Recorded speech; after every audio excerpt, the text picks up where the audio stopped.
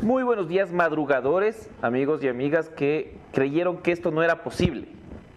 Café La Posta está iniciando a las 8 de la mañana, 8:03, luego de todas las marcas que respaldan este espacio salgan. 8 de la mañana, empezamos puntualitos y empezamos puntuales porque tenemos dos entrevistados con los que tenemos mucho que conversar. Hoy estará aquí con nosotros Jan Topić, candidato a la presidencia de la República, y también Xavier Hervas, candidato a la presidencia de la República.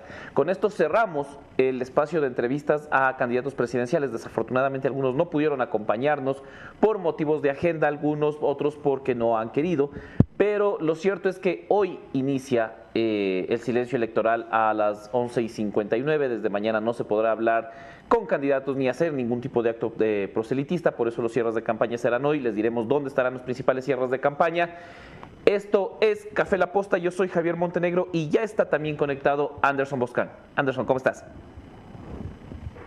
Hola, ¿cómo están todos? Yo cuadrando, así que un poco bloqueado, encantado de Jan Topić, estar con los Xavier Hervas, sobre hacer comunicación que puedan hacer los candidatos. De paso, tenemos más claro, el silencio electoral, se hagan los cierres de campaña, se agita la identificación hacia denuncias en contra de la candidatura de Jan Topić, totalmente ese tema. Sí, en efecto hay mucho que conversar y con eso ya podríamos dar paso, de hecho, al primer segmento, porque ya está conectado Jan Topić para hablar, entre otras cosas, de lo que mencionaba Anderson, de la acusación que se hizo ayer en contra de la empresa Telconet. Bienvenidos todos a este primer segmento, son las entrevistas en Café La Posta.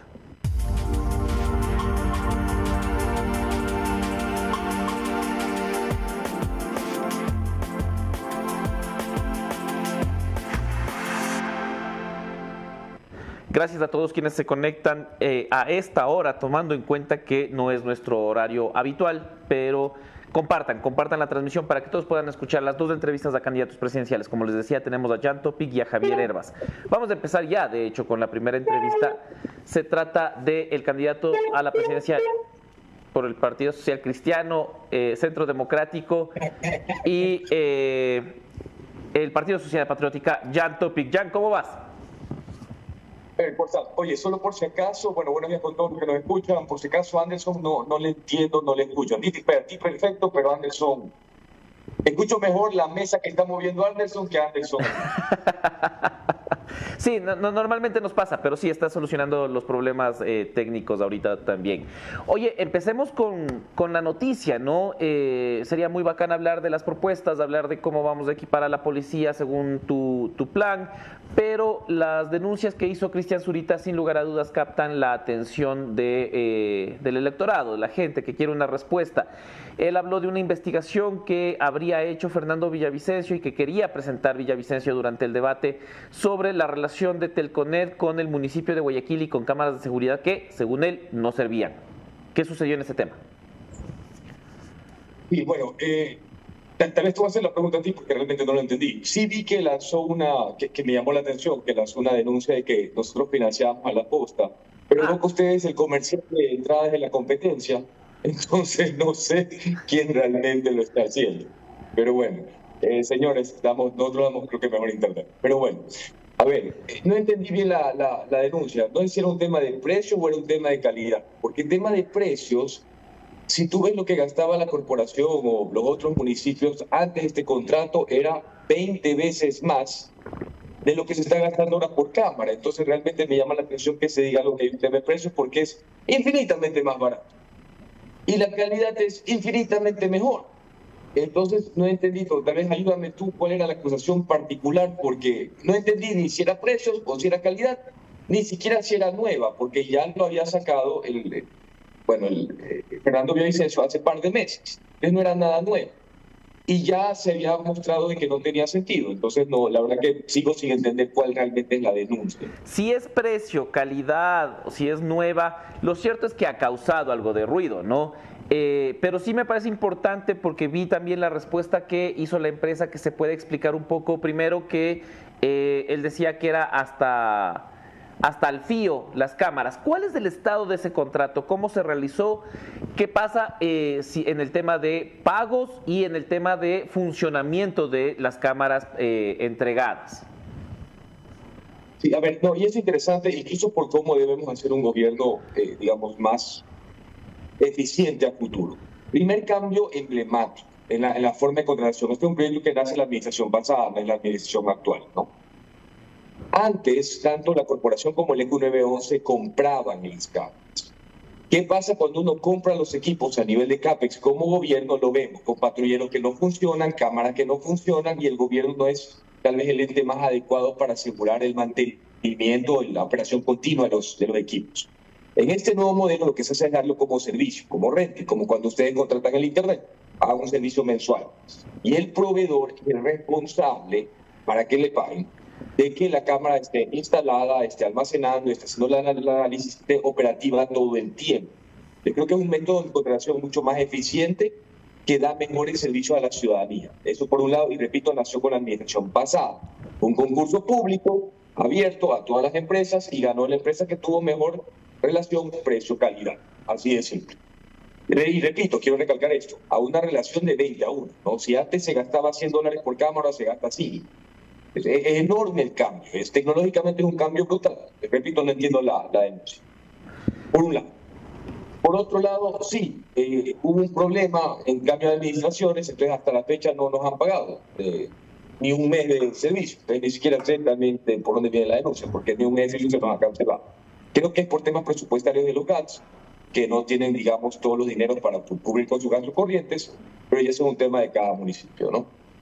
Ahora, Christian Zurita hace esta acusación justo cuando todavía su candidatura no estaba en firme, porque la Revolución Ciudadana había impugnado esa candidatura. Primero, me gustaría partir la pregunta en 2 puntos.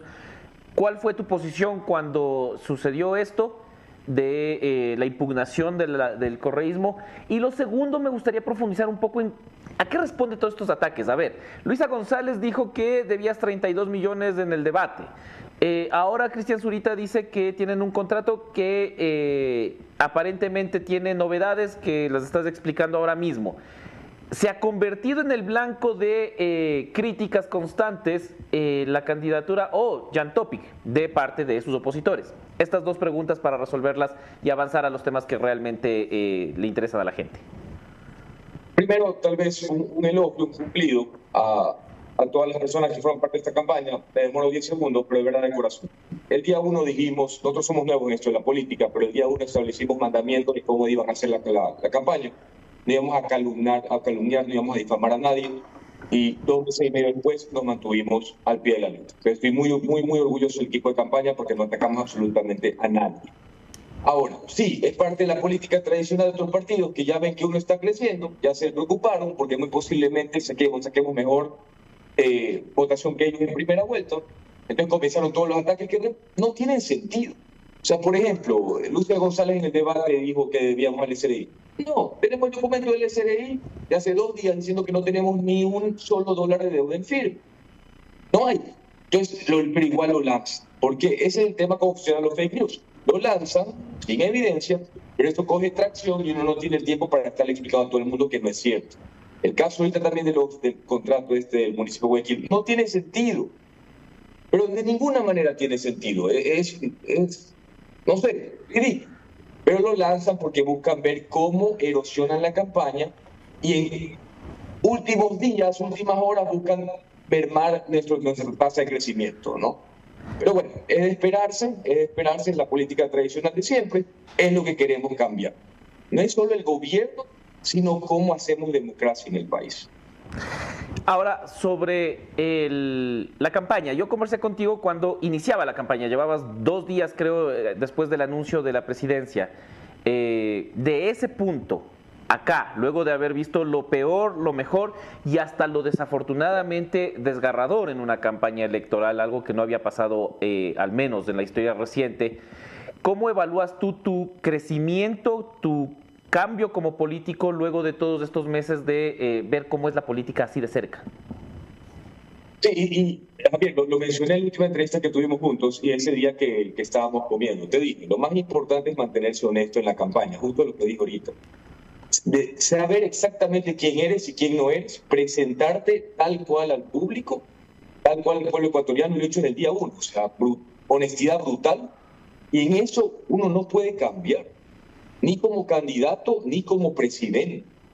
La honestidad ante todo, la honestidad contigo mismo y la honestidad como tratan a otros candidatos. Este tema de los ataques, que sí, es una ola. Javier, hasta me dijeron que no soy, que no creo en Dios. O sea, ya llega al extremo de que dicen cualquier cosa. Pero hacen todos estos ataques porque buscan diseminarlos en redes y ver cómo erosionan el crecimiento en los últimos días de campaña. Pero, ¿qué me ha gustado? También, de la misma forma que he dado mi cumplido al equipo de campaña, el pueblo ecuatoriano creo que rápidamente ve lo que es verdad y lo que no es verdad. Y le apuesta a la candidatura que realmente, primero, se mostró transparente, se mostró honesta, y dos, en esa honestidad, demuestra que tiene la capacidad del conocimiento y la voluntad para acabar con los problemas más importantes del país. Inseguridad, desempleo. Antes de darle la palabra a Anderson Boscan, solo me gustaría profundizar. Algo ya lo hemos explicado, algo también nos has brindado de información, pero sí quisiera tener un poco de detalles sobre este plan a lo Tony Stark que hiciste en redes sociales para presentar a la nueva Policía Nacional. ¿Es factible? ¿Cuánto nos costaría cada policía para que luzca así? Primero, ¿cómo haríamos para que entren en un uniforme así? La mayoría de la policía luce pasadita de peso como yo. Pero, ¿y entonces cómo hacemos para que esto sea un plan real y no solo un ofrecimiento de campaña? No, a ver, primero te lo digo a nivel de CAPEX, ¿no? CAPEX es importante cuando yo mencionaba el tema de cómo debe ser la contratación pública, si es compra de bienes o alquiler de servicios. Si tú lo compras a nivel de CAPEX, CAPEX es Capital Expenditures, o sea, compras la inversión. Si gastas $4,000 por policía y digamos que en fase 1 logras equipar a 30,000 policías, la mitad de la fuerza existente, eso te cuesta, no sé, $120 millones, no más, dentro de un presupuesto de 1.300 millones. Pero ni siquiera vamos a usar el presupuesto general del Estado, el que está aprobado actualmente. Ya lo he mencionado, vamos a generar una empresa pública de la policía que va con los dineros que ahorita ya están generando en tránsito, que se pierden en la NT, ese dinero vaya directamente a inversión en estos proyectos de seguridad. ¿Ya? Pero ni siquiera ese es el norte. Mi norte realmente es mandarlo todo a servicio, todo a nivel de obras. ¿Por qué? Si en vez de comprar los patrulleros logramos alquilarlos con todo el equipamiento que se necesita, erradicamos uno de los problemas de la ineficiencia que tenemos el día de hoy, que el patrullero no funciona, que no se le cambia el aceite, que no llevo el cambio de llantas, no. El proveedor o los proveedores privados que ganen el concurso serán los responsables de asegurar que el patrullero esté funcionando todo el tiempo. Si no lo hace, no se les paga ese mes. Y de esa forma tiene mejor servicio a mejor relación de costo, calidad-costo. Le voy a pasar la palabra a Anderson Boscan, que parece solucionó ya los problemas de audio. Sigan con la entrevista, Anderson y Jan. Estos son los momentos cuando admiras el trabajo del Chema, que pensabas que se rascaba la panza todo el día, y cuando te toca a ti mismo poner los cables, ves que el Chema sí trabaja. Jan, qué gusto que estés acá.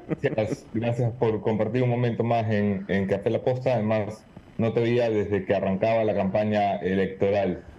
Déjame empezar por esto último que han ido conversando. La seguridad se presenta con fuerza en tu última semana, el video de la policía.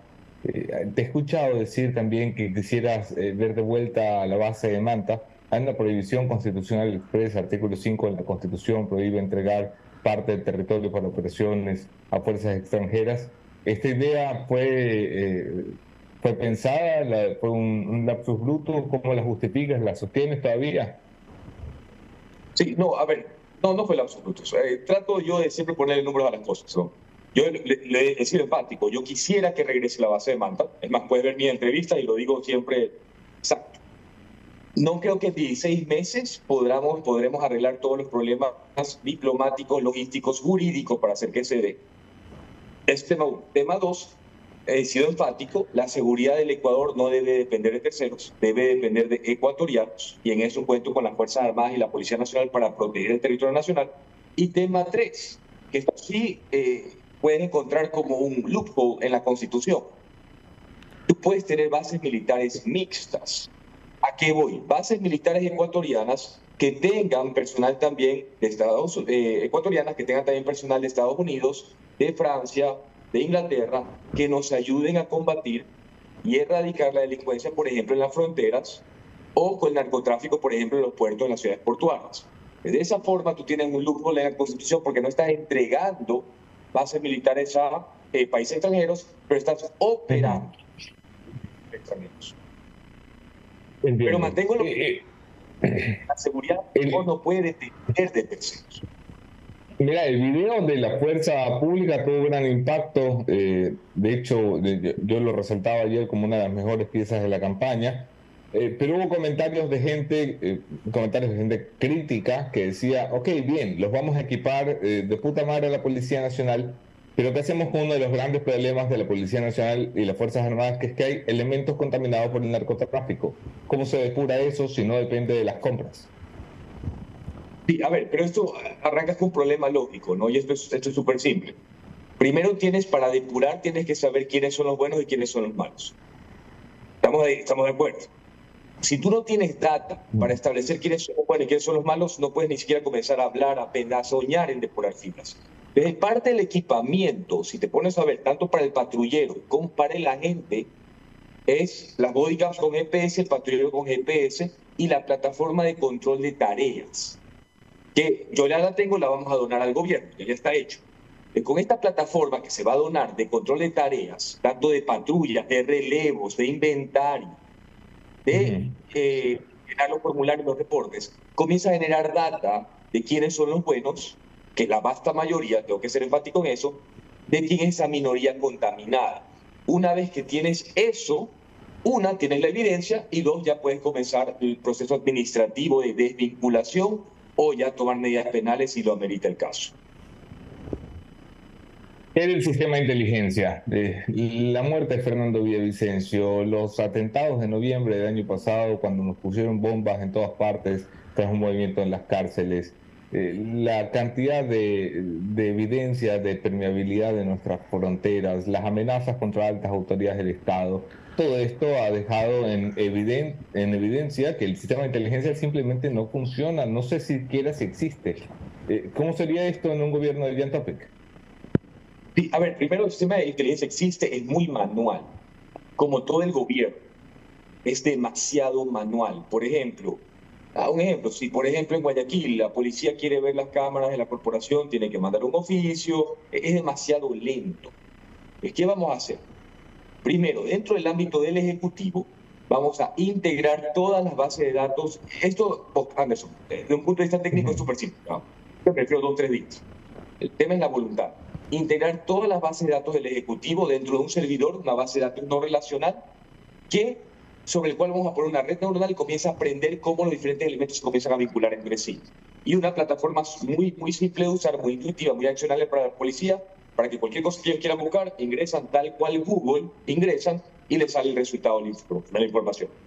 Y sí, trabajar en el lobbying político, porque una de las cosas más importantes, creo yo, es jalarnos la información del registro de la propiedad, para saber cómo se mueve el dinero sucio en los bancos, y también con la parte financiera de los bancos. No es un problema técnico, dentro del Ejecutivo es un problema de voluntad, y fuera del Ejecutivo va a ser un problema más de generar el apoyo político de los diferentes municipios, por ejemplo. Pero reitero, no cuesta plata, no toma tiempo. Debe solo decisión, determinación, voluntad. Tenemos eso y tenemos la data de cómo se mueve todo el dinero sucio en el Ecuador.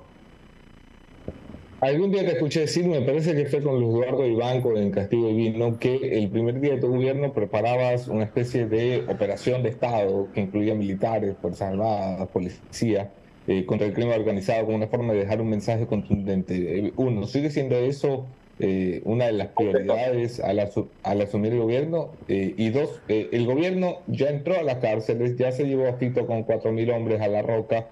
¿Qué opinión y percepción tienes de aquello? A ver, primero, y excelente que lo menciones, Anderson, el trabajo comienza el lunes, ¿no? El trabajo comienza el lunes. Entramos a segunda vuelta, yo ya lo he dicho, destinaré el 25% de mi tiempo a seguir haciendo campaña, el 75% ya es comenzar a trabajar todo para que el día 1 del gobierno ya estemos, ya no es recién a decir qué vamos a hacer, ya es solo a firmar y que se comience a ejecutar todo. Ahora, por el tema conceptual coyuntural de las cárceles, te hago la pregunta. Entramos a la regional del Guayas, lo sacamos a Fito, lo metemos en La Roca, pero al día siguiente los PPL se trepan al techo a hacer manifestaciones. Y ese es mi problema de fondo. No estamos arreglando estructuralmente los problemas en las cárceles. El problema estructural uno ahí, lo puedes ver, es que no tenemos control de las celdas. ¿Por qué no tenemos control de las celdas? Son tres cosas súper simples, Anderson. No estamos inventando el agua tibia. Inhibir señales para que no tengan comunicación con el exterior. Tomar control del ingreso a la cárcel y tomar control de las puertas de las celdas. Murió. Cualquier cosa que no sea una de esas tres son manotados de ahogado. O, peor aún, displays mediáticos para ganar algo de popularidad a corto plazo. Pero no está arreglando, repito, estructuralmente, subyacentemente, es el microcosmo de cómo hemos hecho política pública en seguridad en todo el Ecuador, en todo lo que respecta a seguridad en el Ecuador, desde las fronteras a las calles. ¿Crees que hay que cerrar las fronteras del Ecuador, que hay que restringir la entrada de extranjeros, tal vez? Hay que controlarlo. A ver, tú tienes de seguridad varios sí. No puedes cerrarlo, destruiríamos, o sea, la balanza comercial que vamos a cerrar este año no va a ser tan buena, peor si cerramos las fronteras, es un ridículo. Tienes que detectar, registrar y controlar todo lo que ingresa al país y a todas las personas que ingresan al país. Yo lo he dicho 1000 veces, yo xenofóbico no soy para nada. O sea, si eres colombiano, venezolano, peruano y tienes herramientas, habilidades que la mano de obra ecuatoriana no tiene, miércoles, hagamos patria juntos. La verdad, bienvenido, hagamos patria juntos. Si eres el tren de Aragua, quédate en Aragua. No tienes nada que hacer aquí. Nada que hacer aquí. Entonces tenemos que, repito, detectar, registrar y controlar a toda persona que ingresa a la frontera, que ingresa al Ecuador y con qué ingresan al Ecuador. ¿Qué hay de el crimen que sacudió el Ecuador hace menos de 7 días, la muerte de Fernando Villavicencio? Esto cambia radicalmente la papeleta, cambia las decisiones electorales, pero cambia también la realidad del Ecuador, en un país donde se puede matar a un candidato a la presidencia de la República, es un país donde se puede matar a cualquiera. ¿Qué lectura te deja el crimen de Villavicencio, Jan? Sí, yo no sé si cambia la realidad del Ecuador. Definitivamente demuestra la realidad del Ecuador. Cuando tienes estos asesinatos, tanto Agustín Intriago, justo yo estoy en Manta ahorita, como lo de Agustín Intriago, de Fernando Villavicencio, realza la zozobra en que vivimos todos. Pero la realidad del Ecuador es que, no sé si te recuerdas tú, Anderson, hace creo que 3 meses atrás tuvimos una entrevista y la tasa de homicidios día era 17. Estamos en 20.3. Estamos en 20.3. O sea, ha subido 15% en 3 meses. Esa es la realidad. A veces me preguntan ya, no sé, las amenazas que recibe durante la campaña. 18 millones de ecuatorianos reciben amenazas. Esa es la realidad. Cuando tienes casos políticos altos, sí, obviamente lo ves en la prensa, llama la atención, destruye la reputación del país. Pero la realidad es que 20.3 ecuatorianos mueren todos los días. Anderson, casi 1 por hora. Casi 1 por hora. Eso es más que, por ejemplo, la tasa de ahorita de muertes violentas en Siria. Entonces, sí, o sea, la campaña definitivamente se volvió mucho más sombria, mucho más... ya no era la campaña alegre de antes, no puedes. Teníamos una diferencia con Fernando Villavicencio, destacó su valentía. O sea, nadie puede decir que, o sea, valiente era como muy pocos, no sé, políticos del Ecuador hoy en día. La verdad que yo realzo eso enormemente. O sea, la valentía con que llevó a cabo sus investigaciones, su periodismo completamente. ¿Y Zurita, qué opinión tienes de él? ¿No? ¿Qué opinión tienes de Zurita? Yo creo que ahorita, a ver, entiendo que Fernando era el mejor amigo. Y yo creo que él ahorita tiene que estar, yo no voy a emitir juicio de valor ahorita, creo que yo no sé cómo yo reaccionaría si matan así, asesinan así a mi mejor amigo. Entonces, mi solidaridad con él, mi sentido pésame. Y sí, la garantía que en mi gobierno van a pasar dos cosas. O sea, una, completa independencia de las funciones del Estado y completo respeto a la independencia de las funciones del Estado, y todo el apoyo brutalmente transparente en cómo la policía ahora en adelante va a llevar a cabo las investigaciones. Pero repito, brutalmente transparente, que sea fácil de auditar. Entonces sí, eso. Okay. Jan, voy a devolverle la palabra a Javier Montenegro, que está en los estudios en la ciudad de Quito, pero quiero aprovechar que está presente el hombre duro del Internet para hacer la mención y recordarte que la entrevista de Jan Topić llega gracias a Alphanet. Cámbiate a Alphanet, que trae la mejor tecnología y velocidad del mercado, así podrás informarte en vivo con nosotros y ver entrevistas como la de Jan Topić, el candidato presidencial, que estará muy en desacuerdo con esta mención. Gracias, Anderson. A ver, lo que nosotros hemos visto, que ya no puede ver desafortunadamente la ciudadanía por la normativa, más allá de estar de acuerdo o no con la exhibición de encuestas 10 días antes de las elecciones, muestran una tendencia que evidentemente te beneficia, pero también beneficia a Daniel Noboa. ¿Cómo evalúas tú el debate del domingo?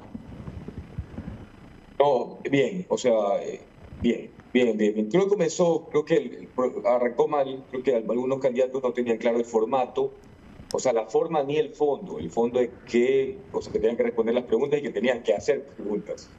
Pero me gustó la intervención de Noboa, de Daniel. Creo que las dos intervenciones que fueron claras en los números fueron la de él y la mía, ¿no? Entonces sí, no, muy bien. Me gustó el debate con Daniel. ¿Y el resto cómo evalúas?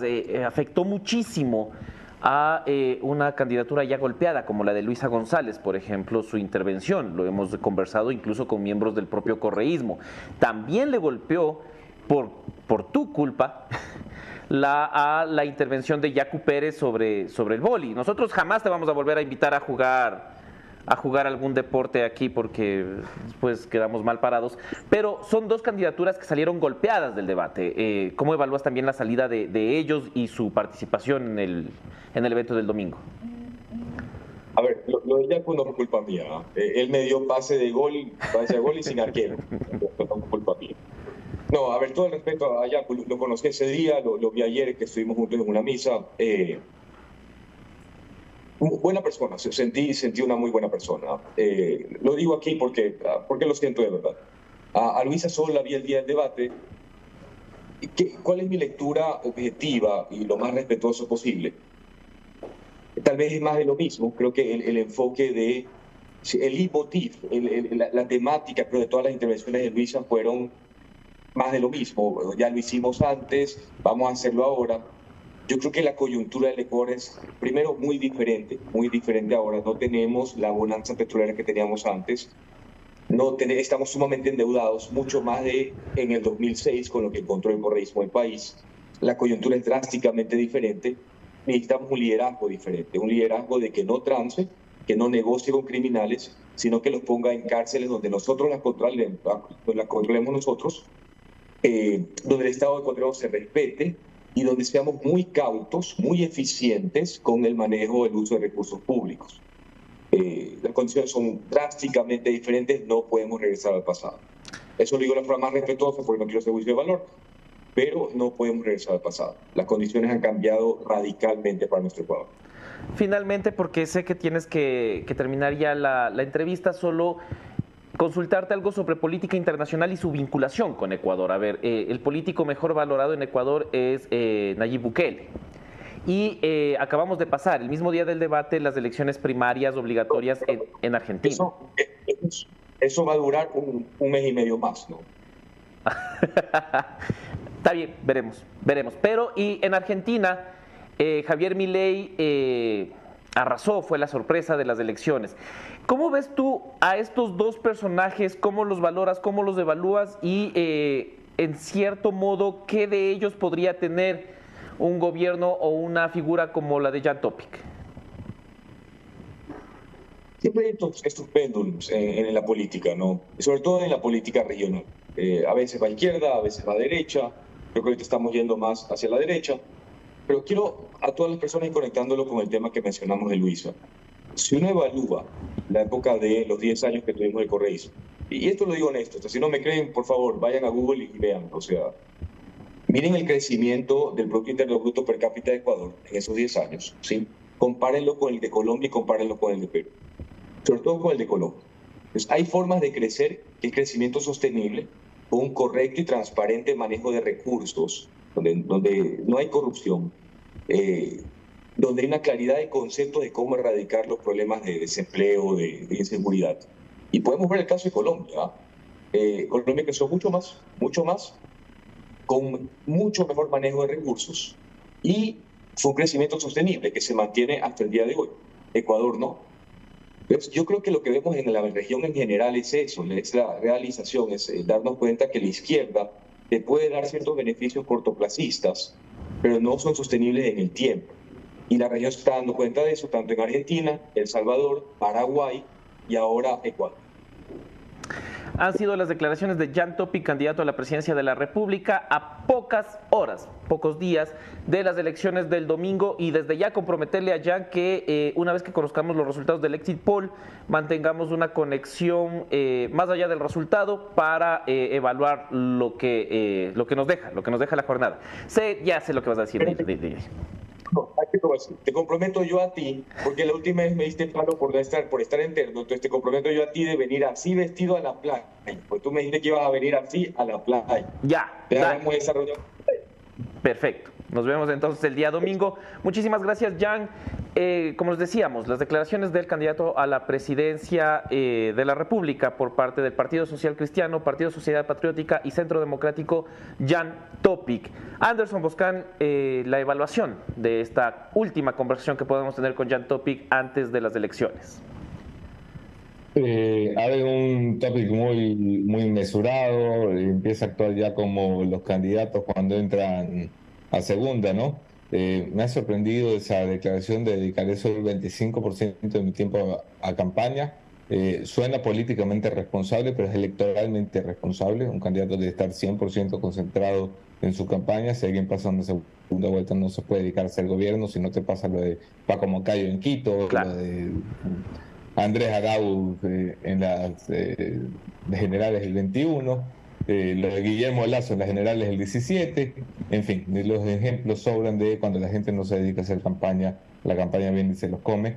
Mira tú cómo se han volteado las cosas en esta campaña, cómo Noboa se acerca peligrosamente a los puestos de competencia privilegiada, como Luisa no logra repuntar después de muchos esfuerzos, pero tampoco se ha terminado por concretar la caída extrema que muchas encuestas apuntaban iba a suceder, y sigue habiendo todavía hoy 16-17% de indecisos, claro, que el día de las elecciones es un voto difícil de leer. O sea, no se sabe si allí, por ejemplo, está el voto de Fernando Villavicencio, que está de momento diluido en las encuestas, muy abajito, a pesar de que ocupa la cuarta, quinta posición según la encuesta que uno mire.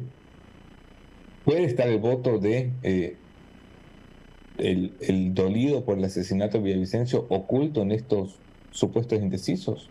Son preguntas que hoy vale la pena mirar. Pero sin duda Topić ha madurado mucho como candidato, es capaz de sacarse acusaciones con una simple broma o de menospreciar sin tener que atacar las declaraciones de un contrincante. ¿Cómo lo ves, Javi? Sí, es lo que le comentaba a él. Nosotros conversamos al inicio de la campaña, te acordarás tú que incluso estuvo en el programa, me parece que al día siguiente del anuncio de ese domingo, que creo que puso a correr a la mayoría de partidos políticos y movimientos, y de ese Jan Topić al de hoy hay un cambio, ¿no? Es lo que yo le preguntaba, ¿qué es lo que más cambió? Porque su valoración, su respuesta ante diferentes planteamientos, la acusación de Zurita, la acusación de Luisa González, la sortea mucho mejor, no cae en el juego y no se deja llevar por el juego de el cruce de acusaciones, sobre todo en una candidatura como la de Zurita, ¿no? Que termina siendo bastante delicada, que cualquier cosa que se diga sobre el candidato y sobre Construye y sobre la figura de Villavicencio puede dar pie a malinterpretaciones o a pugnas innecesarias que podrían desviar la atención. Entonces sí, en ese sentido, bastante claro. Yo no termino de entender, y me pareció muy oportuna tu pregunta de el tema de cómo equipas a la policía, $4,000 por uniformado. En realidad no suena mucho, pero cómo limpias lo demás. O sea, la forma puede estar muy bien, pero si la estructura está corrompida, ¿cómo vas a poder cambiar eso? Entonces, de esas observaciones será de ver cómo se sortean. Ya nada, ya. Hoy silencio electoral. Bueno, entrando en una segunda vuelta, por supuesto que los candidatos tienen que salir de la superficialidad que de momento reviste muchas de las propuestas. Yo no sé qué va a hacer el correísmo en una segunda vuelta porque está visto, o sea, está probado científicamente, estadísticamente, y lo vamos a ver el día de elecciones después del cierre de las urnas, como cada vez que hablaban Andrés Arauz y Luisa González, había un pico de caída. Un pico de un punto y medio, que es un montón de gente. O sea, hazte la idea que un punto que está representando al Ecuador, ¿qué? 60.000 votantes. Más o menos, creo que es son una 50.000, barbaridad. ajá. Es una barbaridad. ¿Cuánto estamos el padrón? Está en 14 millones el padrón, 13 millones. Claro. Es una locura por donde lo mires. A mí me parece interesante el ejercicio y lo podremos hacer el día domingo porque yo estaba conversando precisamente ayer con algunas personas que decían, a lo mejor el domingo se va a demostrar que finalmente, este fantasma y esta grieta entre correístas y anticorreístas se va difuminando, al menos entre la gente, que es lo importante, porque los viejos sabios y los líderes seguimos hablando de eso y seguimos jalándonos los pelos por el correísmo o el anticorreísmo. La gente, sobre todo con el ejemplo de Daniel Noboa, muestra que la atención ya está movida a otra cosa. A mí no me importa si correísta, anticorreísta, lo que sea. Lo que yo quiero es alguien que me dé respuestas concretas y soluciones a los problemas que enfrento todos los días. Sí, podríamos estar, no me quiero adelantar, anticipar, el jueves 17 de agosto son las 8:39 de la mañana en territorio ecuatoriano. No me quiero anticipar, pero podríamos estar delante de los peores resultados de una elección general del correísmo, que está acostumbrado a ser muy fuerte. La pregunta, 2019 ya nos demostró que el correísmo no sabía hacer oposición. O sea, el correísmo no sabía vivir si no estaba en el poder. Y lo que pondría a prueba un resultado como el que se está pronosticando, que ojo, las encuestas se pueden equivocar. Claro, ya hay un 16% del que hablamos. Lo que pondría a prueba al correísmo sería cómo sobrevive el correísmo sin ser aplanadora. Cómo sin ser el gran bloque voluminoso de la Asamblea Nacional puede sobrevivir políticamente hablando, y de dónde saca más cuadros, porque si no le ha resultado la lealtad, van a tener que cambiar la estrategia. Y cómo haces que tus candidatos eleven el perfil si está visto que cuando hablan tienen picos hacia abajo. Va a ser un dilema difícil de resolver para el correísmo, y sobre todo el escenario que plantea Javi es el escenario de un país que se va de la polarización. O sea, este era un país partido a la mitad hace 6 años. Claro. Hoy es un país que probablemente tiene 4 grandes espacios políticos. Uno de esos los ocupa el correísmo. Y lo demás está por definirse. Así es. Bueno, vamos a avanzar ya con la revisión de los principales hechos. Otra vez tenemos un programa un poco mix, un poco mezclado, porque tuvimos primero la entrevista a Jan Topić, a quienes apenas se están conectando, porque este es el horario habitual en el que se debían conectar. Contarles que ya tuvimos una entrevista, que pueden retroceder la transmisión y ver la entrevista con Jan Topić, y en pocos minutos también tendremos a Xavier Hervas. Pero entre una y otra entrevista vamos a revisar los principales hechos noticiosos que marcaron la agenda de ayer, que marcarán la agenda de hoy, y que tuvieron incluso importantes sucesos durante la noche y madrugada. Esto es En Caliente. Ecuatoriano que habitas en el extranjero y estás empadronado, inscríbete para votar desde el exterior. Primero, ingresa a www.voto-mediotelematico.cne.gov.es. Segundo, elige reconocimiento facial o preguntas de seguridad. Tercero, completa tu información y foto. Cuarto, registra tu contacto. Recibirás confirmación por correo. No olvides tener a mano tu cédula, pasaporte o ID consular, incluso si están caducados. Voto telemático, voto seguro. Mi voto decide y el tuyo también. Consejo Nacional Electoral.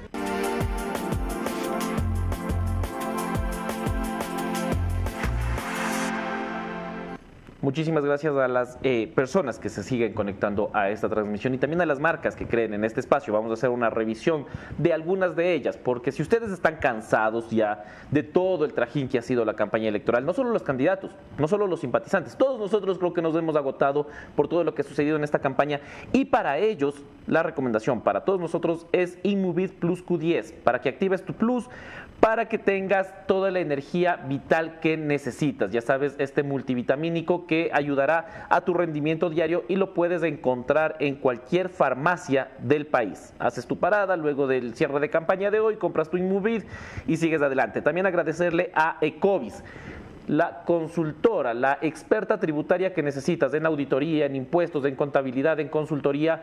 Es miembro de la firma Ecovis International. Ahí están sus contactos, más de 20 años de experiencia, lo que necesitas para tu asesoría en impuestos. Todos queremos tener nuestros impuestos al día para que no venga un candidato y diga, ah, no has pagado, sino que vos tengas el papel que te puede dar Ecovis diciendo, ahí está, yo sí pagué, todo está aclarado. Y finalmente, para pasar a las noticias, decirles que octubre no solo será el último mes de gobierno de Guillermo Lasso, sino que tiene más buenas noticias, octubre, porque será también el Social Media Day. Más de 7,000 asistentes, más de 30 presentadores que te enseñarán lo que necesitas saber sobre redes sociales, publicidad en línea, inteligencia en el marketing digital y estrategias efectivas. ¿Cuándo será?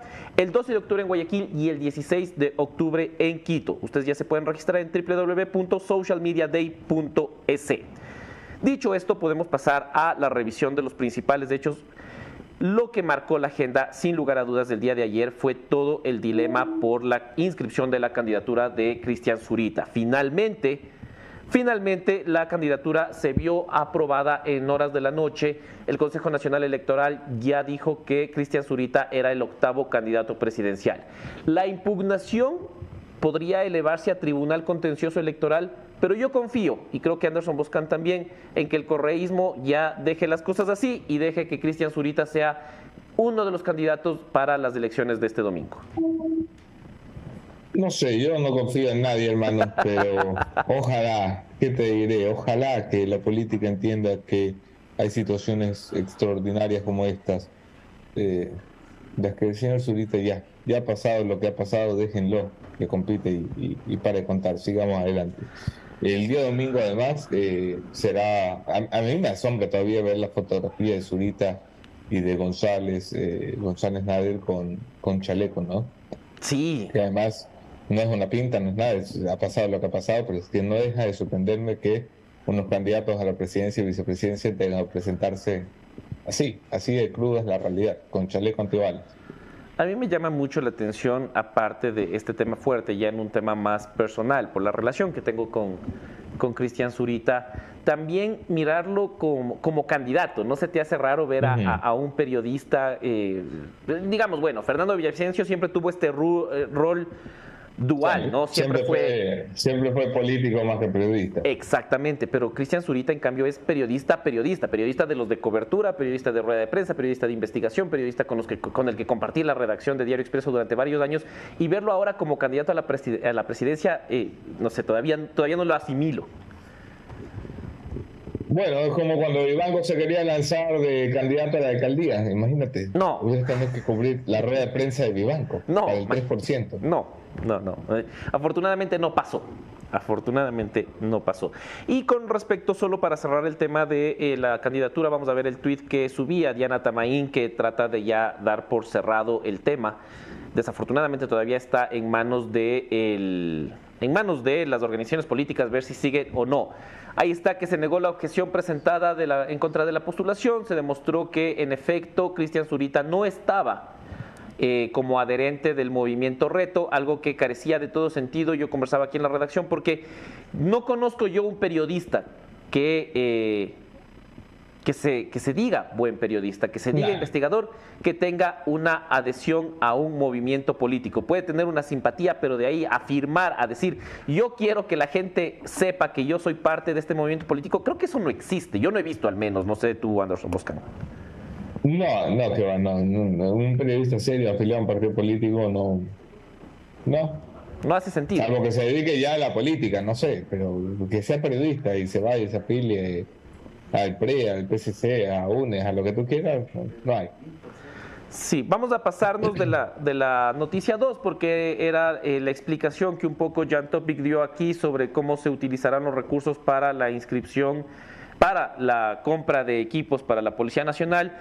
Y vamos a pasar a la noticia 3, que en parte también responde a una solicitud de responder las afirmaciones que hizo aquí Diana Tamaín sobre las amenazas de Edwin Ortega en redes sociales. Veamos lo que pasó en el video número 3, Chema.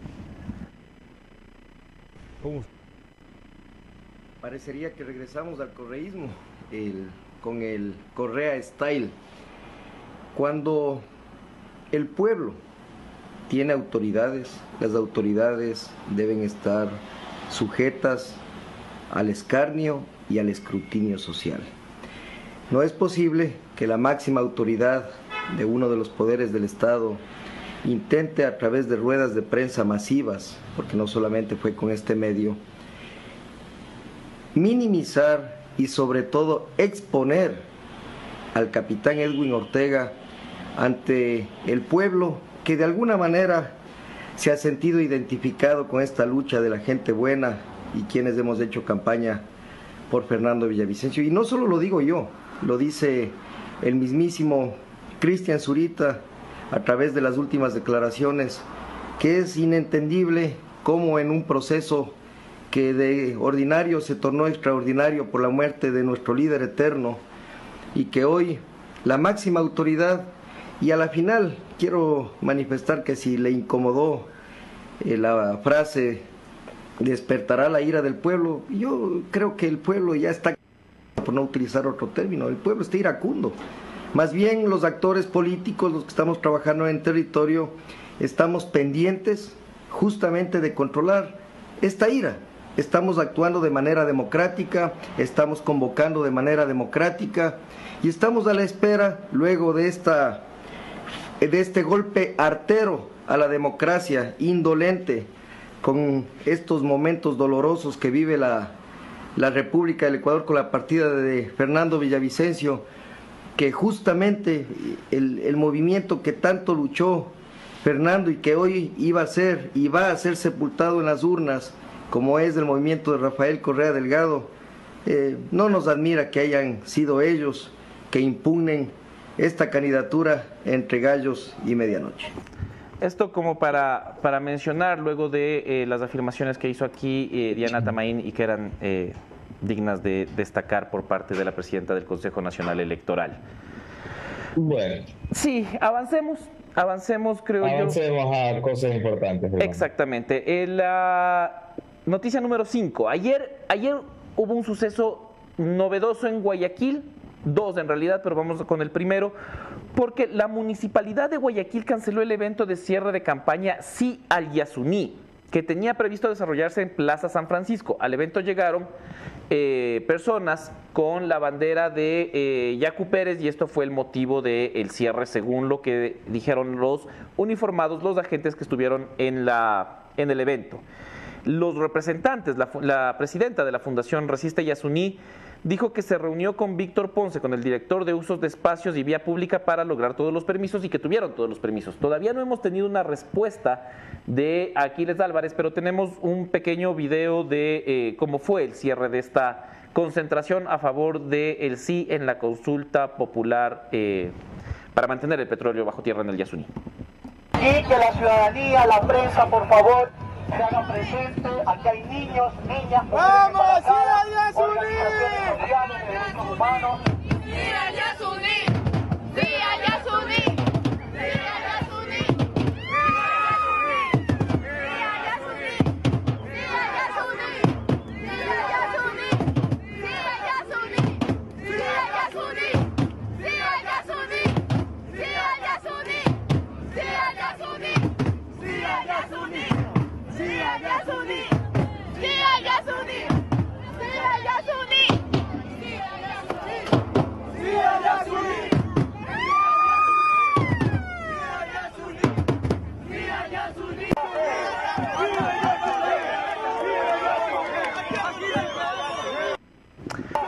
este era el video, los dos videos que la gente de la organización nos hizo llegar. Nosotros consultamos a la Municipalidad de Guayaquil, pero todavía no hemos tenido una respuesta, y es algo de lo que poco se habla, Anderson. Hoy también se cierra la campaña para el sí y el no en las dos consultas, tanto en la del Chocó Andino como la del Yasuní TT, que pareciera tener ya el destino marcado según las encuestas. Bueno,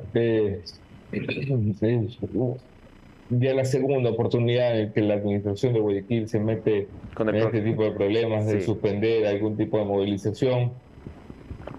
Vamos a ver la explicación que da. No me quiero anticipar a una explicación oficial, pero sin duda es llamativo, es poderosamente llamativo que manifestantes de una organización contra el alcalde no puedan ejercer su derecho, salvo que no hayan tenido los permisos para hacerlo, en cuyo caso pues la administración tenía que actuar como finalmente actuó.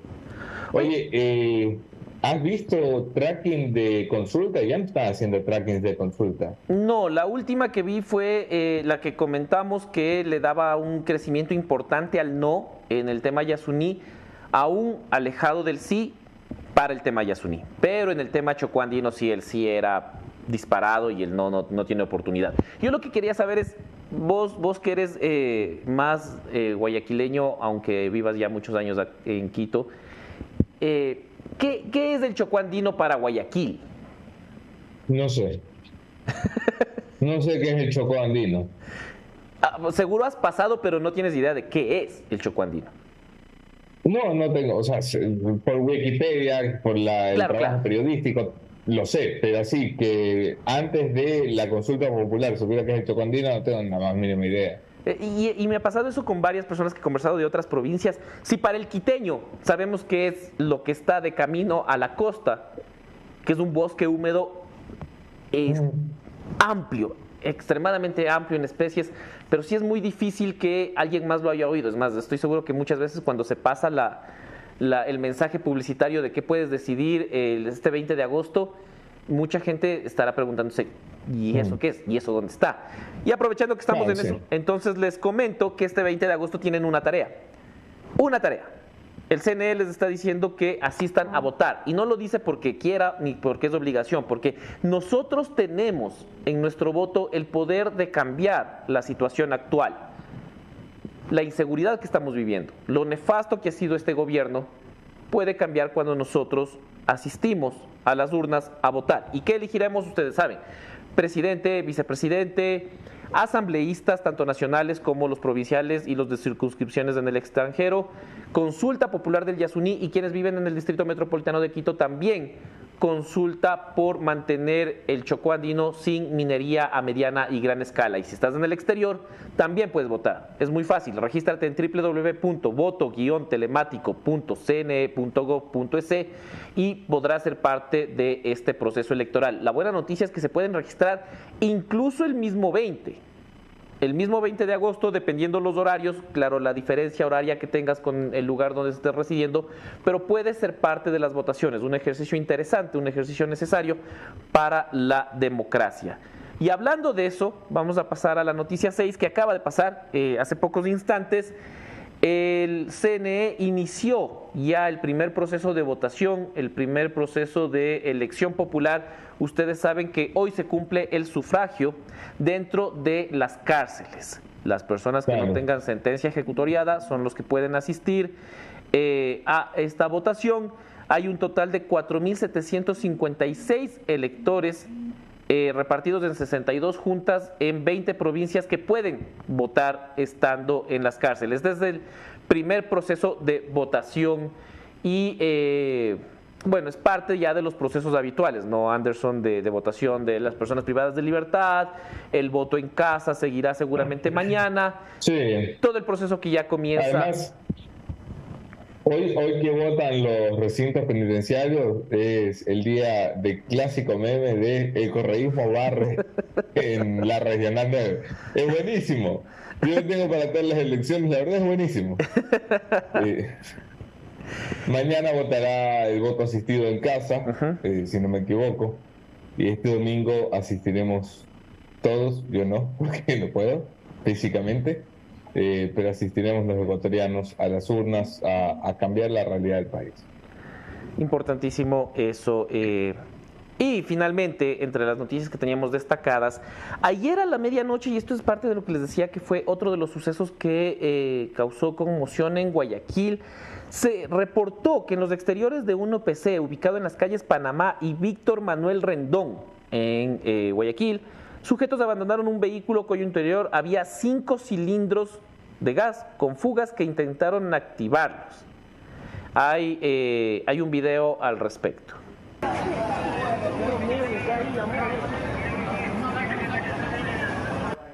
Esa era la imagen del vehículo que tenía cilindros de gas y que estaba abandonado en un sector de Guayaquil. Espantoso esto, y espantoso sobre todo que ya no cause conmoción. Recuerdo que uno de los primeros que vimos era... Imagen. Exacto. Javi, esto es de todos los días. Exacto. Imagen de todos los días. Yo no sé si tú recuerdas el espanto de este país. Mira, nunca me olvido las fechas. Febrero 2018. Si la memoria no me es infiel, estalla una bomba en San Lorenzo. Cerca del UPC Sí. Fue un escándalo, viejo. Tuvimos 10 días hablando de la bomba y estamos escandalizados por la bomba y cómo es posible que haya una bomba en el Ecuador. Hoy hay bombas en terminal terrestre, amenaza de bombas en la Corte Nacional de Justicia, amenaza de bombas en unidades judiciales, amenaza de bombas afuera de los UPCs, bombas que estallan en gasolineras, bombas que... Este país se volvió esto. Y con la naturalidad con la que hablamos ahora de, bueno, una noticia más, como antes hablábamos de los muertos múltiples, ¿no? Bueno, sí, 18 muertos en Isla Trinitaria. Madre mía, ¿sabes lo que le ha legado Lazo a este país? Porque es durante esta administración que el récord de muertes no ha dejado de crecer. Estamos por terminar a este ritmo, este año, como el 15º país más violento del mundo. Eso es más Ecuador en el mundo, prometía la campaña, ¿no? Y ahí está el ofrecimiento cumplido. Todas estas estadísticas, todas estas cifras que estamos conversando sobre el legado de Guillermo Lasso en el gobierno nacional también serán parte de la transmisión especial que haremos este domingo, porque este domingo La Posta estará desde las 7 de la mañana transmitiendo todas las incidencias de las elecciones rápidas y furiosas, y parte de esto también será mostrar cómo está dejando el país Guillermo Lasso. Pero recordemos que Guillermo Lasso se va apenas en noviembre, así que tendremos que hacer una actualización que seguramente y desafortunadamente será un crecimiento importante en las cifras negativas del Ecuador, pero es importante ver qué están asumiendo quienes el día domingo son parte de la papeleta para la candidatura a presidencia y vicepresidencia de la República. Hablando de eso y hablando de seguridad, ustedes saben que el mejor sinónimo de seguridad es poder vivir sin los riesgos que nos rodean. Por eso Kaiser, asesores de seguros con 25 años de experiencia y con personal altamente calificado, regresa está ahí para darte las respuestas oportunas en los momentos decisivos de tu vida. Ya sabes, Kaiser. Normalmente en este punto del programa yo hablaría de Alphanet, pero Anderson Boscan se encargó de hacer la mejor mención que se ha hecho de Alphanet jamás en este programa, y por lo que yo creo que hoy deberíamos llamarle a Alphanet a decir, ¿sabes qué? La exposición cuesta más. Claro, tu tarifa de Alphanet va a subir a partir de hoy, porque restregárselo en la cara al dueño de comer, eso no tiene precio. No tiene precio Alphanet. Él no sabía qué hacer ese rato porque estaba ahí enfocado y solo...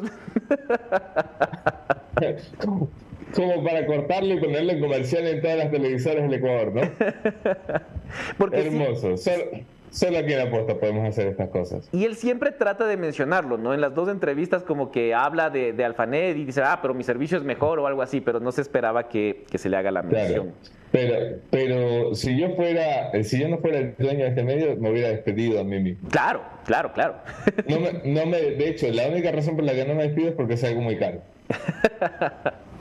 Oye, un poco, hoy es el último día que se puede hablar del tema electoral, por un tema de silencio electoral que nosotros respetamos, pese a que en términos, en papeles, digamos, los medios digitales no estamos sujetos a ese control, pero nosotros hacemos un ejercicio de respeto y de ética, me parece, al sumarnos a lo que hacen los medios de comunicación tradicionales, que sí están regulados bajo el Código de la Democracia.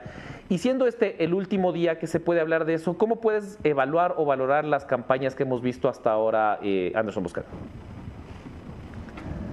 A ver, pocas campañas con capacidad real de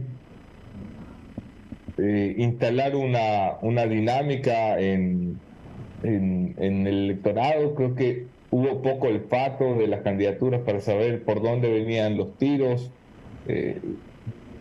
A ver, vamos una por una, Javi, si me dejan el Javi para ir conversando con él. La campaña más sorprendente para mí es la de Daniel Noboa, evidentemente.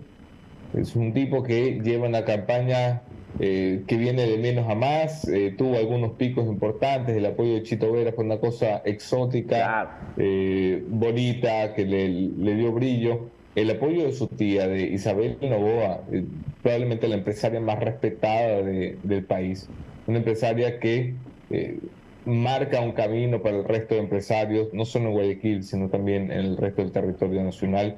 Ganarse el apoyo, porque la gente dice, bueno, es que es la tía, sí, pero es que hay toda una historia que la gente no conoce allí, una historia familiar importante, una historia de distanciamientos entre Álvaro, que es el padre de Daniel, y la propia Isabel Noboa, y el que él haya recuperado la confianza de Isabel como el candidato que públicamente apoya, eso fue un golazo. Y finalmente la participación indiscutible en el debate de, hasta Rafael Correa decía que el debate lo gana Noboa. Claro. Hubo unanimidad en decir Noboa ganó el debate. El hecho de que conviertas un debate en un elemento que no te dispara del 2 al 4 o del 3 al 5, como muchos creíamos, me incluyo.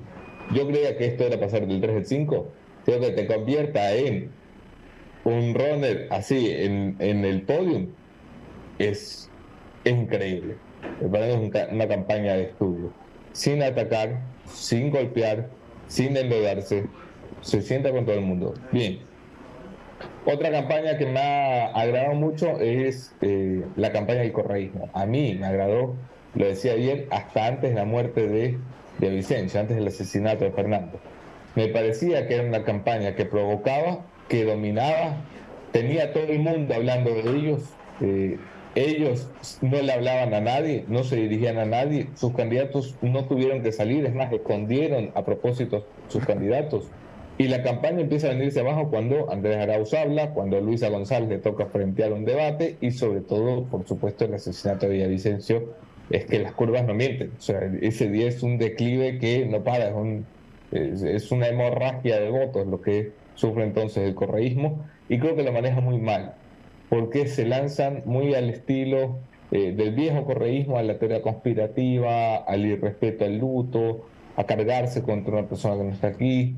Es de mal gusto la campaña después del asesinato, porque no saben cómo reaccionar. Porque no lo logran bajo presión. ¿Te has dado cuenta? O sea, siempre se ha alabado mucho el trabajo del correísmo, pero cuando le metes un poco de presión, comienzan los tiros al aire y comienzan los errores que les pasan factura.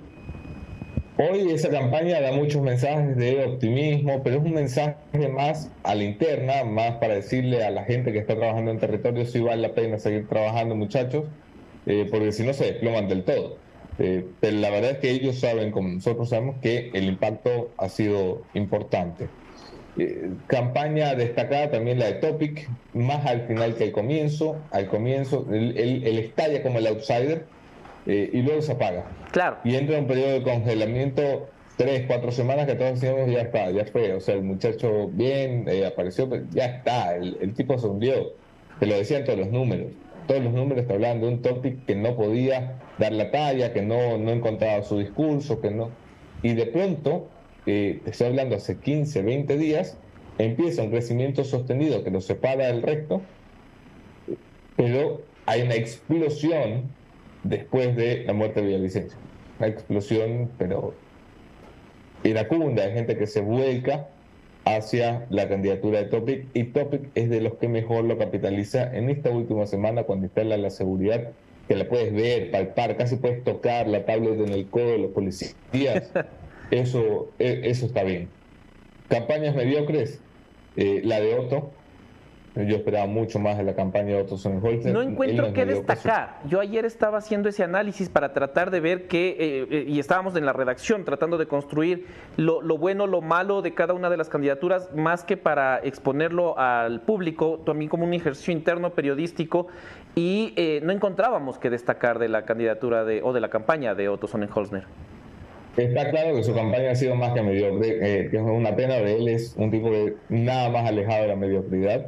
Otto es un político de primera y ojalá hubiera más gente como Otto Sonnenholzer en la política, pero su campaña ha sido desastrosa, muy comparable a la de Yacu Pérez. Gente que empieza, esto es León Roldós 2006, Javi, ¿no? Claro, gente que empieza acá arriba y de pronto termina no rindiendo lo que se suponía debían de rendir. No te digo que va a terminar último en la elección, ni algo por el estilo, pero tanto Yacu como Otto estaban destinados a ser competencias firmes y no la han sido. Y se me está quedando en el tintero Villavicencio. La campaña de Villavicencio tuvo un gran crecimiento sostenido que a la final no se ha podido mantener después de su asesinato, más que nada por la desagradable escena a la que tuvimos que asistir los ecuatorianos de ver cómo con el cuerpo todavía tibio de su compañero el partido político se peleaba por ver quién iba, una cosa muy desagradable. Eso, claro, termina por espantar a la gente con un poquito de sentido común y de respeto.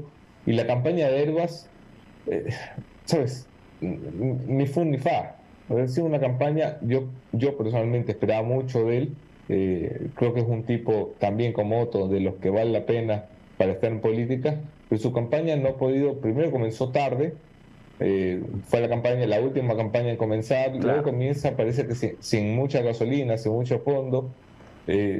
Una campaña con un movimiento absolutamente nuevo que no tiene las bases para sostener una candidatura presidencial por sí mismo. Y claro, y a la final los números no le pronostican un gran domingo a Xavier Hervas. Y bueno, Bolívar Armijos, que en cambio se convirtió en meme del debate, y se ha ganado la simpatía. Mi caballo Armijos no va a ser presidente, pero es un tipazo, está visto. Sí, y eso es interesante, porque si vos ves también las últimas tendencias que estábamos viendo después del debate, no es que crece, no es que, o sea, la gente dice, Bolívar Armijos es gracioso, es un tipazo, pero no voy a votar por él. Sí.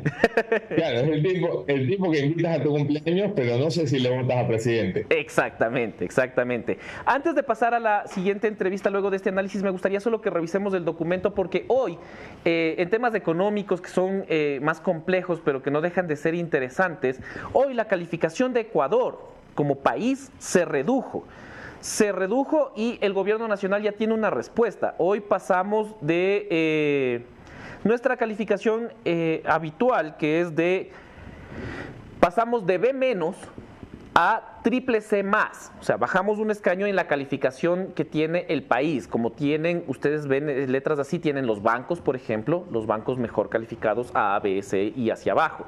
Pasamos a CCC+, esto es un peldaño más abajo del que estábamos, y según el gobierno no tiene nada que ver con su política de Estado, no tiene nada que ver con su manejo de finanzas, no tiene nada que ver con sus errores.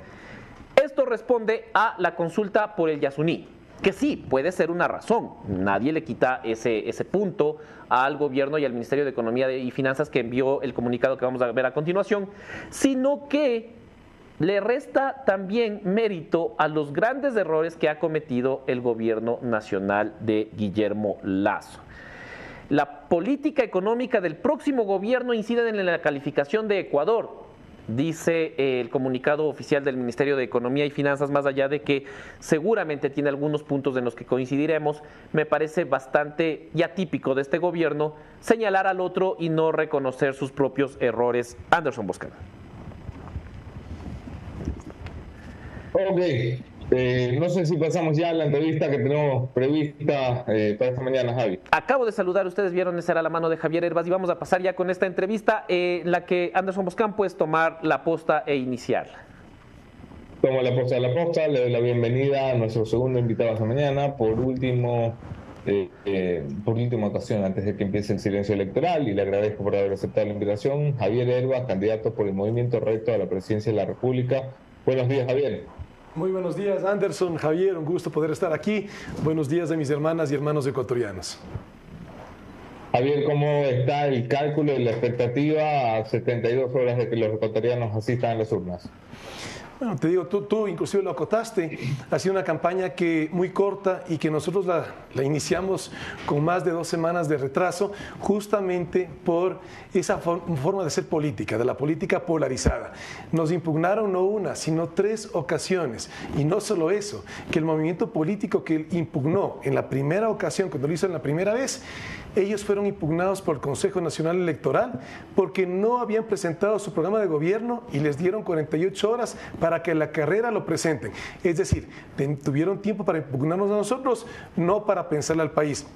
Hay de ahí una cantidad de cosas. Tengo de parte de ese movimiento político, te hablo de Revolución Ciudadana, interpuesta una denuncia penal de parte del candidato a la vicepresidencia de la República, nuevamente por narrativas y falsedades. Yo no tengo paraísos fiscales.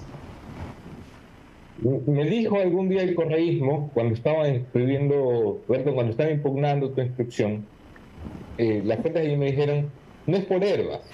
O sea, Hervas es un buen tipo, es que le podías golpear el resultado en las legislativas. Ellos tenían miedo de que generara un arrastre importante que le quitara curules a las legislativas. ¿Tú tienes la misma percepción de por qué se enseñaron contigo?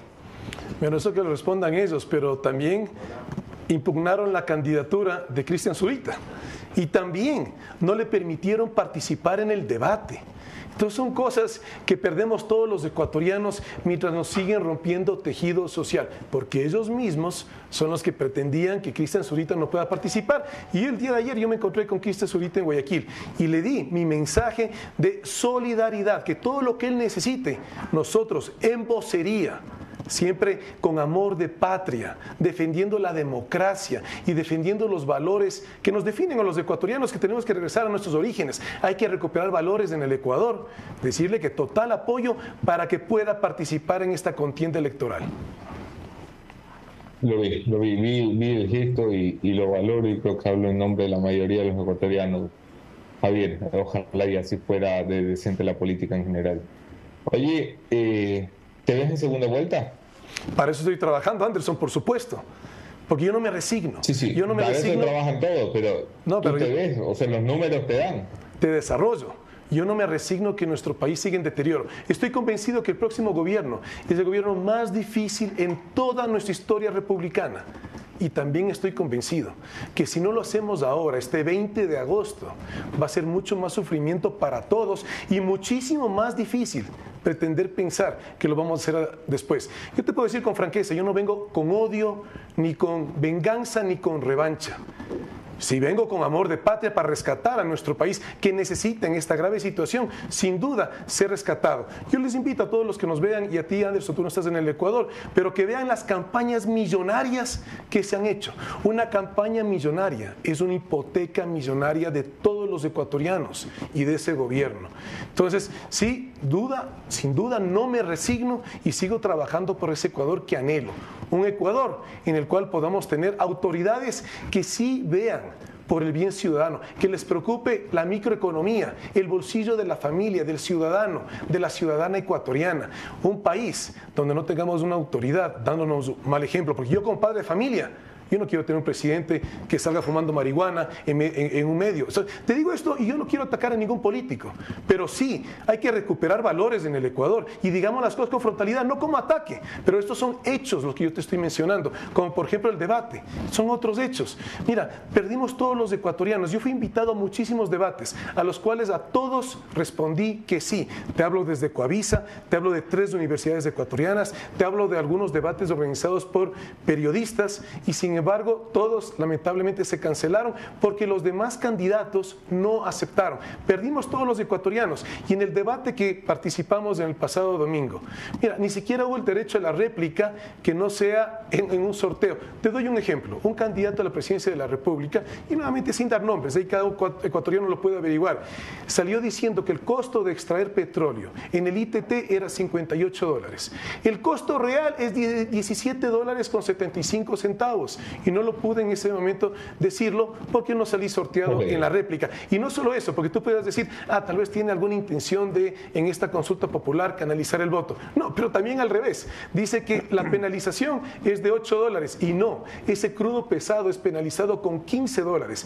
El punto, para que los ecuatorianos podamos votar con responsabilidad y ejercer nuestro derecho al voto, tenemos que tener información real y que no nos den narrativas y peor aún, información falsa.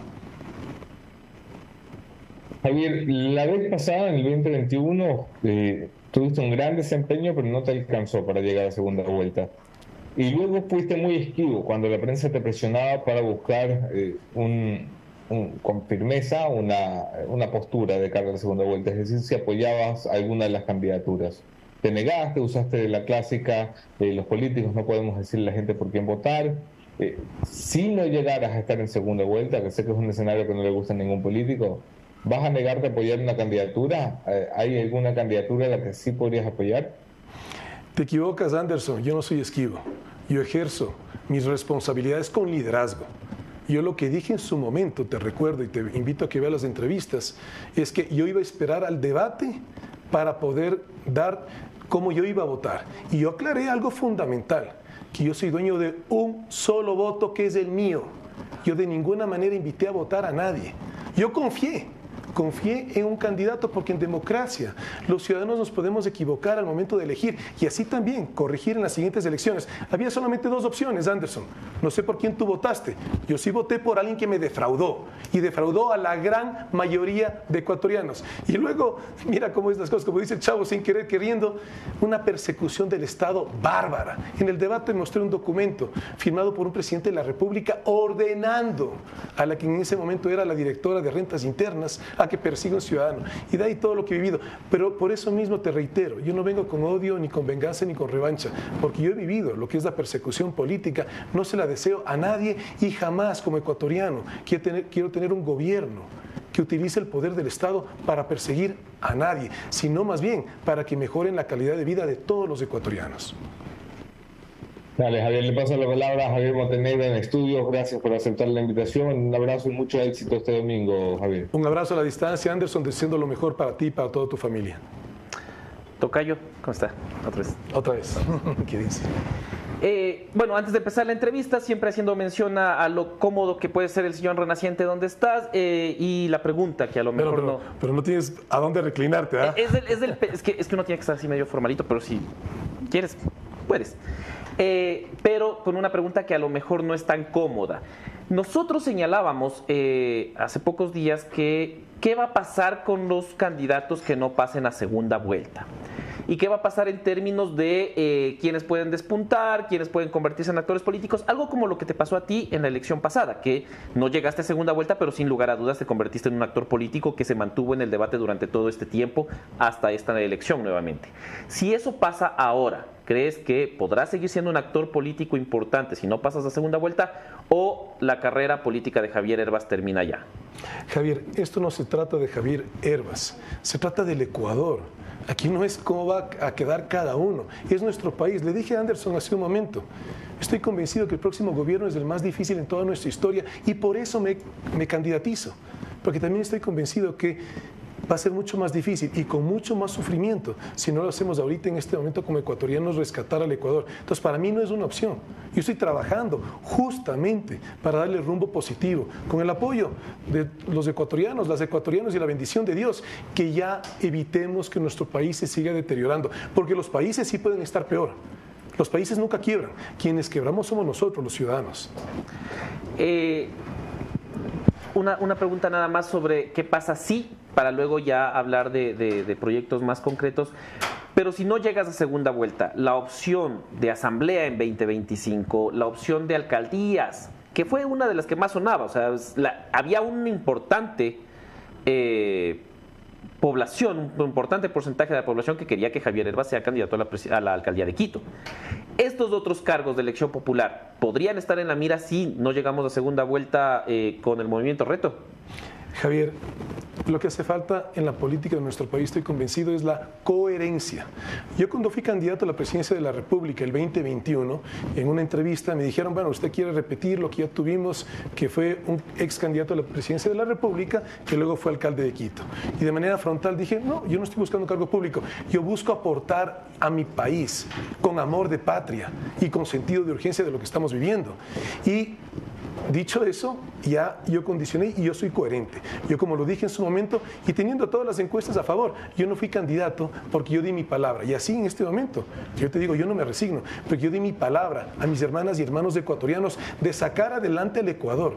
Y eso no lo hacemos solamente, claro, todos estamos haciendo patria, pero si solamente estamos desde el escenario como espectadores, nuestro país no cambia. Hay que ser ya actores y ejercer el poder con liderazgo a favor de los ecuatorianos. Porque también te puedo mencionar algo, no importa quién llegue, pero que lo haga con decisión, determinación y liderazgo. Y permíteme repetir la palabra liderazgo. Porque para que nuestro Ecuador cambie para bien, no podemos tener un presidente que pretenda tener la soberbia de saber que lo sabe todo y más bien rodearse de excelentes profesionales que los tenemos aquí en el Ecuador y así ser un buen gobierno. El movimiento Reto confiaba mucho y nosotros tuvimos aquí a su presidente, también candidato a la Asamblea Nacional cuando iniciaba la campaña, cuando finalmente pudiste ser candidato, porque en eso coincidimos todos, tuviste una serie de traspiés y de obstáculos que te puso el correísmo en el camino para llegar a este punto, y él estaba muy confiado de tener un número importante de asambleístas. ¿Eso ha cambiado? ¿Cuál es el porcentaje o el número de asambleístas que ustedes esperan tener en la legislatura de la próxima legislatura? Bueno, por eso estamos trabajando, porque por eso estamos haciendo una invitación a que votemos todo 33 listas Reto, porque necesitamos desde la Asamblea también mostrarle al país, desde el poder fundamental de la democracia, el mayor poder de la democracia es el poder legislativo, mostrarle que se puede hacer una política a favor de los ciudadanos y salir de esta polarización que tanto daño nos está haciendo. Entonces, hemos tenido muchísimos inconvenientes. Por ejemplo, no tenemos lista de asambleístas por Pichincha. No la hay, Reto no la tiene. ¿Por qué? Porque lamentablemente la política se convierte en esas componendas, como por ejemplo, regresemos al caso de Christian Zurita, que no le permitieron participar en el debate, que no le han permitido pautar lo que ellos han producido, sino que solamente pueden pautar lo que ya está producido antes. Pero sin embargo, cuando yo fui candidato en el 2021, hubo un candidato a la presidencia de la República, digamos las cosas con frontalidad, que se inscribió con una cédula equivocada y le permitieron participar. Entonces, esas incoherencias son las que nos están dañando como nación. Necesitamos una política coherente, que digamos lo que pensamos y que en función de eso luego lo hagamos. Sobre Christian Zurita me gustaría profundizar en un tema, porque creo que el debate no se está, o sea, el debate se está centrando donde debe centrarse, pero se está ignorando un factor importante. La acusación de la Revolución Ciudadana era que Christian Zurita estaba como adherente a Reto. Se demostró que la cédula o que la firma de Zurita no era la que está en los documentos de adhesión a Reto. Esto no debería abrirnos la duda a... ¿Hay firmas truchas en el movimiento Reto? Es que esa duda ya la tenemos desde Revolución Ciudadana. La esposa de un buen amigo mío, un constitucionalista, un excelente abogado, estaba afiliada a Revolución Ciudadana. Él me dice, a mi esposa casi le ha dado un infarto. Es que esa realidad, por eso te reitero, la incoherencia de la política. Incoherencia, por ejemplo, que en el debate no se haya hablado de la agricultura. El Ecuador es un país eminentemente agrícola, hay que hablar de estos temas, porque eso es reactivación económica. ¿Qué es la agricultura? Defender la dolarización, eso es agricultura. Traer divisas al país y evitar la fuga de divisas. Solamente en 15 productos agrícolas salen más de 1.800 millones de dólares, eso fue el año 2022. Hay que hablar de reactivación económica, eso es agricultura, emprendimiento, construcción. Hay que hablar de solidaridad. Es lo que está pasando en este momento. Se están embargando bienes de deudores del Banco Nacional de Fomento en liquidación y de Banecuador, y no se entiende la realidad. Ecuador fue el único país que en pandemia, post-pandemia, no tuvo un rebote económico y un invierno muy fuerte 2022-2023. Nos olvidamos del concepto de una banca pública. Una banca pública tiene que ser una banca de desarrollo. Ahí hablamos del alivio financiero, un año de gracia, no condonar el capital, porque nosotros sí hablamos de darle dignidad al ciudadano ecuatoriano, pero sí condonar 100% de los intereses de créditos inferiores a $100,000, un año de gracia y refinanciarles para que puedan pagar. Ahí también permíteme tocar brevemente el tema de la educación, porque tenemos muchos ecuatorianos que se endeudaron para estudiar y que pasaron esas deudas al Banco del Pacífico. Ahí hablamos de otro alivio financiero para los estudiantes, porque ¿qué pasa en este momento?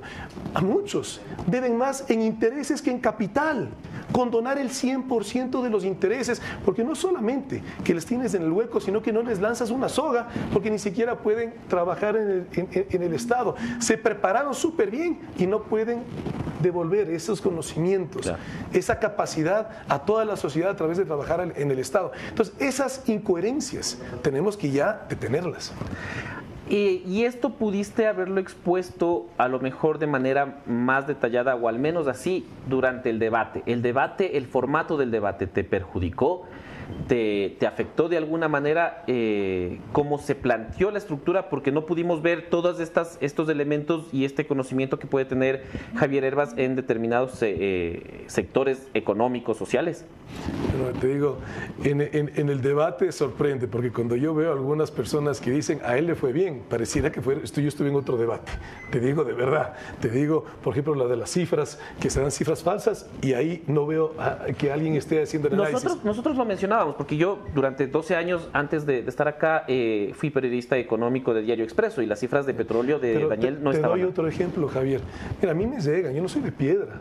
¿Cómo puede ser posible que un candidato te diga que la desnutrición infantil crónica, que es algo que nos debería avergonzar a todos los ecuatorianos, que se va a combatir con la fuerza y con las armas? No, no puede ser.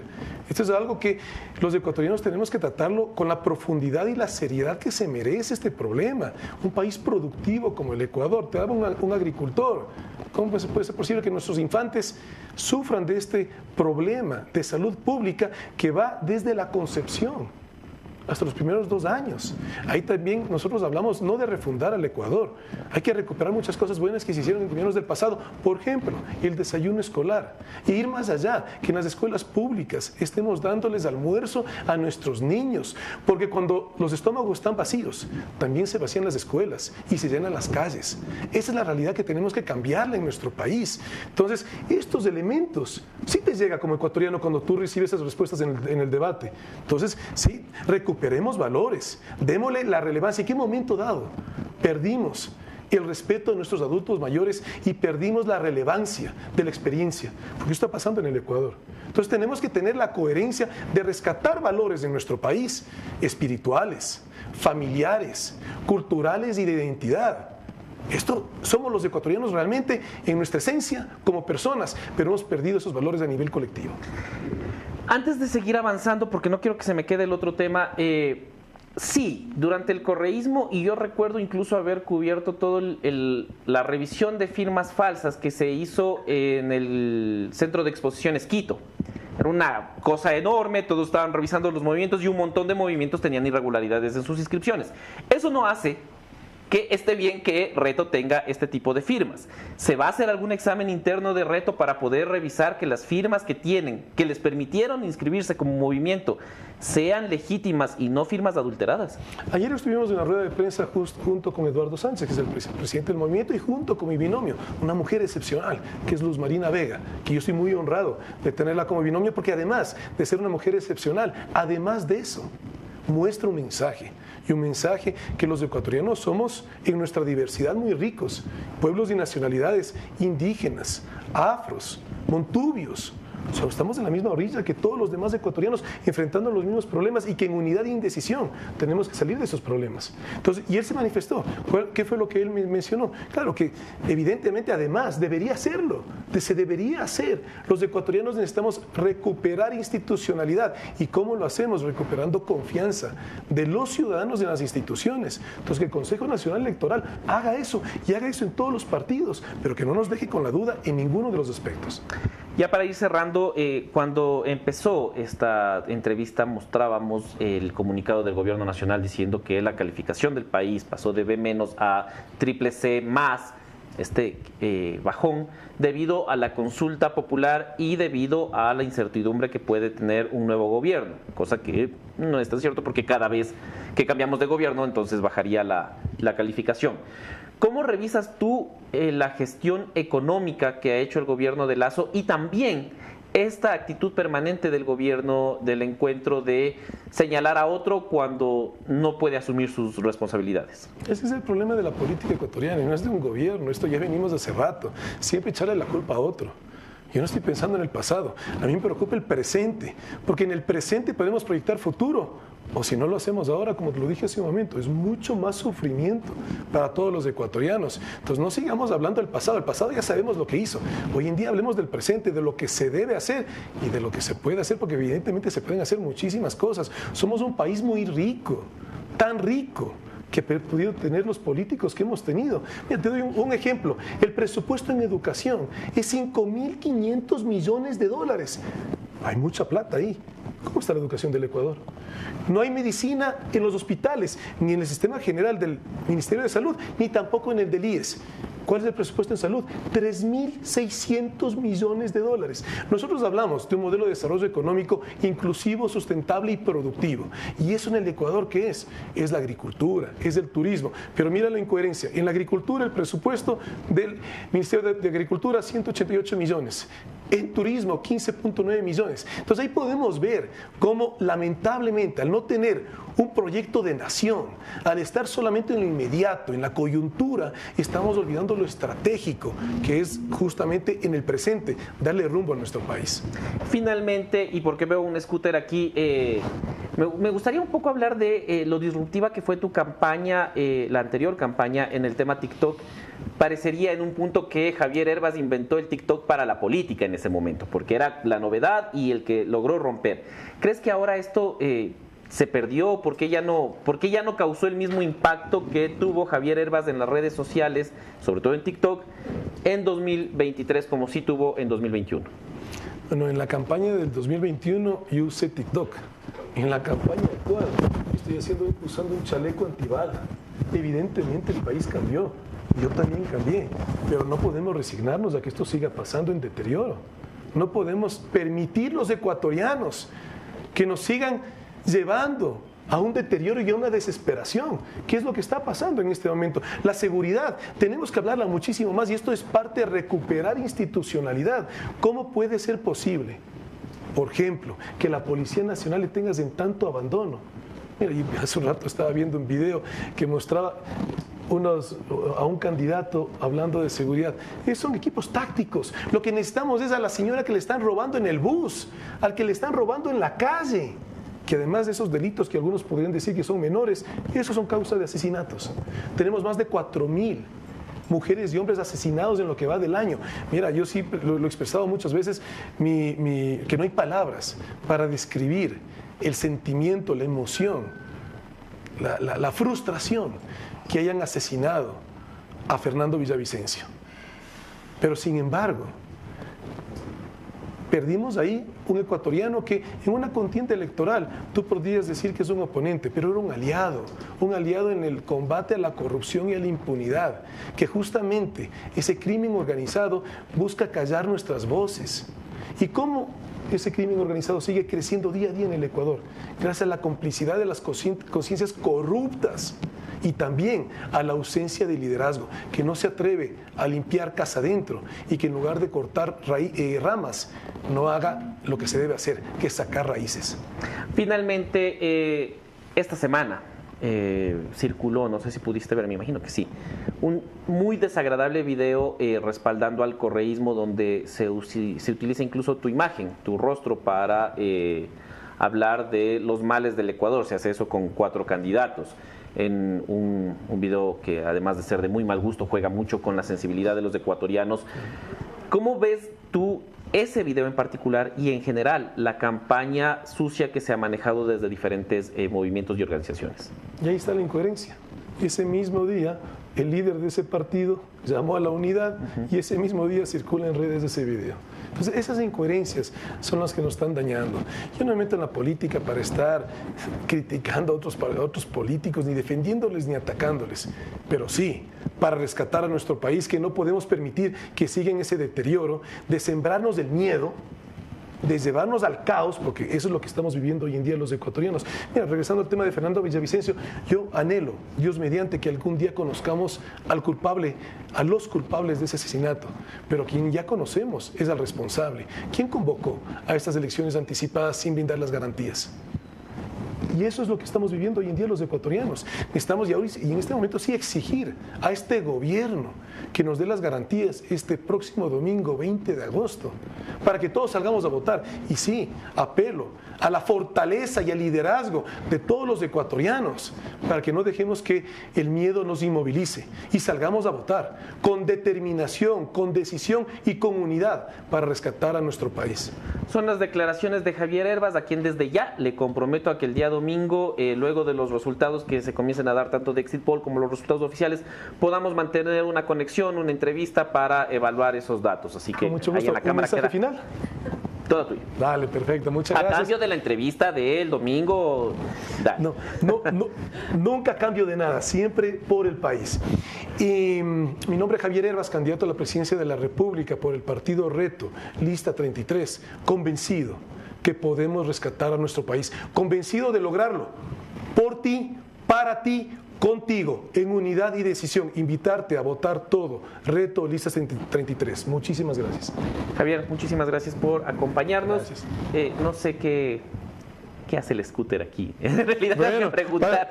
Mira, es que este es un símbolo que lleva muchas cosas desde el 2021. Es movilidad, es justamente llevar a que las energías renovables tengan mucha más presencia en nuestro país, la contaminación, pero además también es un símbolo de gratitud y agradecimiento a todos los ecuatorianos que confiaron en nosotros en 2021.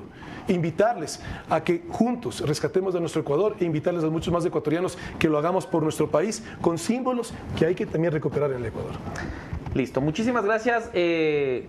A las declaraciones. Muchísimas gracias a Xavier Hervas, que es parte de este día en las entrevistas, del último día que podemos hacer entrevistas a los candidatos antes de el silencio electoral.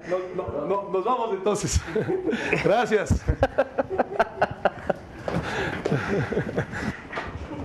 Estas han sido las entrevistas. El día de hoy, a la medianoche, inicia el silencio electoral. Mañana no podremos entrevistar a candidatos, los candidatos no podrán hacer actos de proselitismo político de ninguna forma.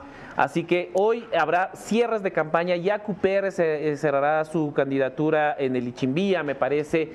Todos los candidatos tienen agenda ya de cierre de campaña, un cierre de campaña que desafortunadamente, por los hechos de hace una semana, ya no son los mismos, no son las fiestas alegres que se esperaban de cada una de las candidaturas, sino que más bien están cubiertas de esta tristeza, de este luto nacional que tenemos tras el asesinato de Fernando Villavicencio.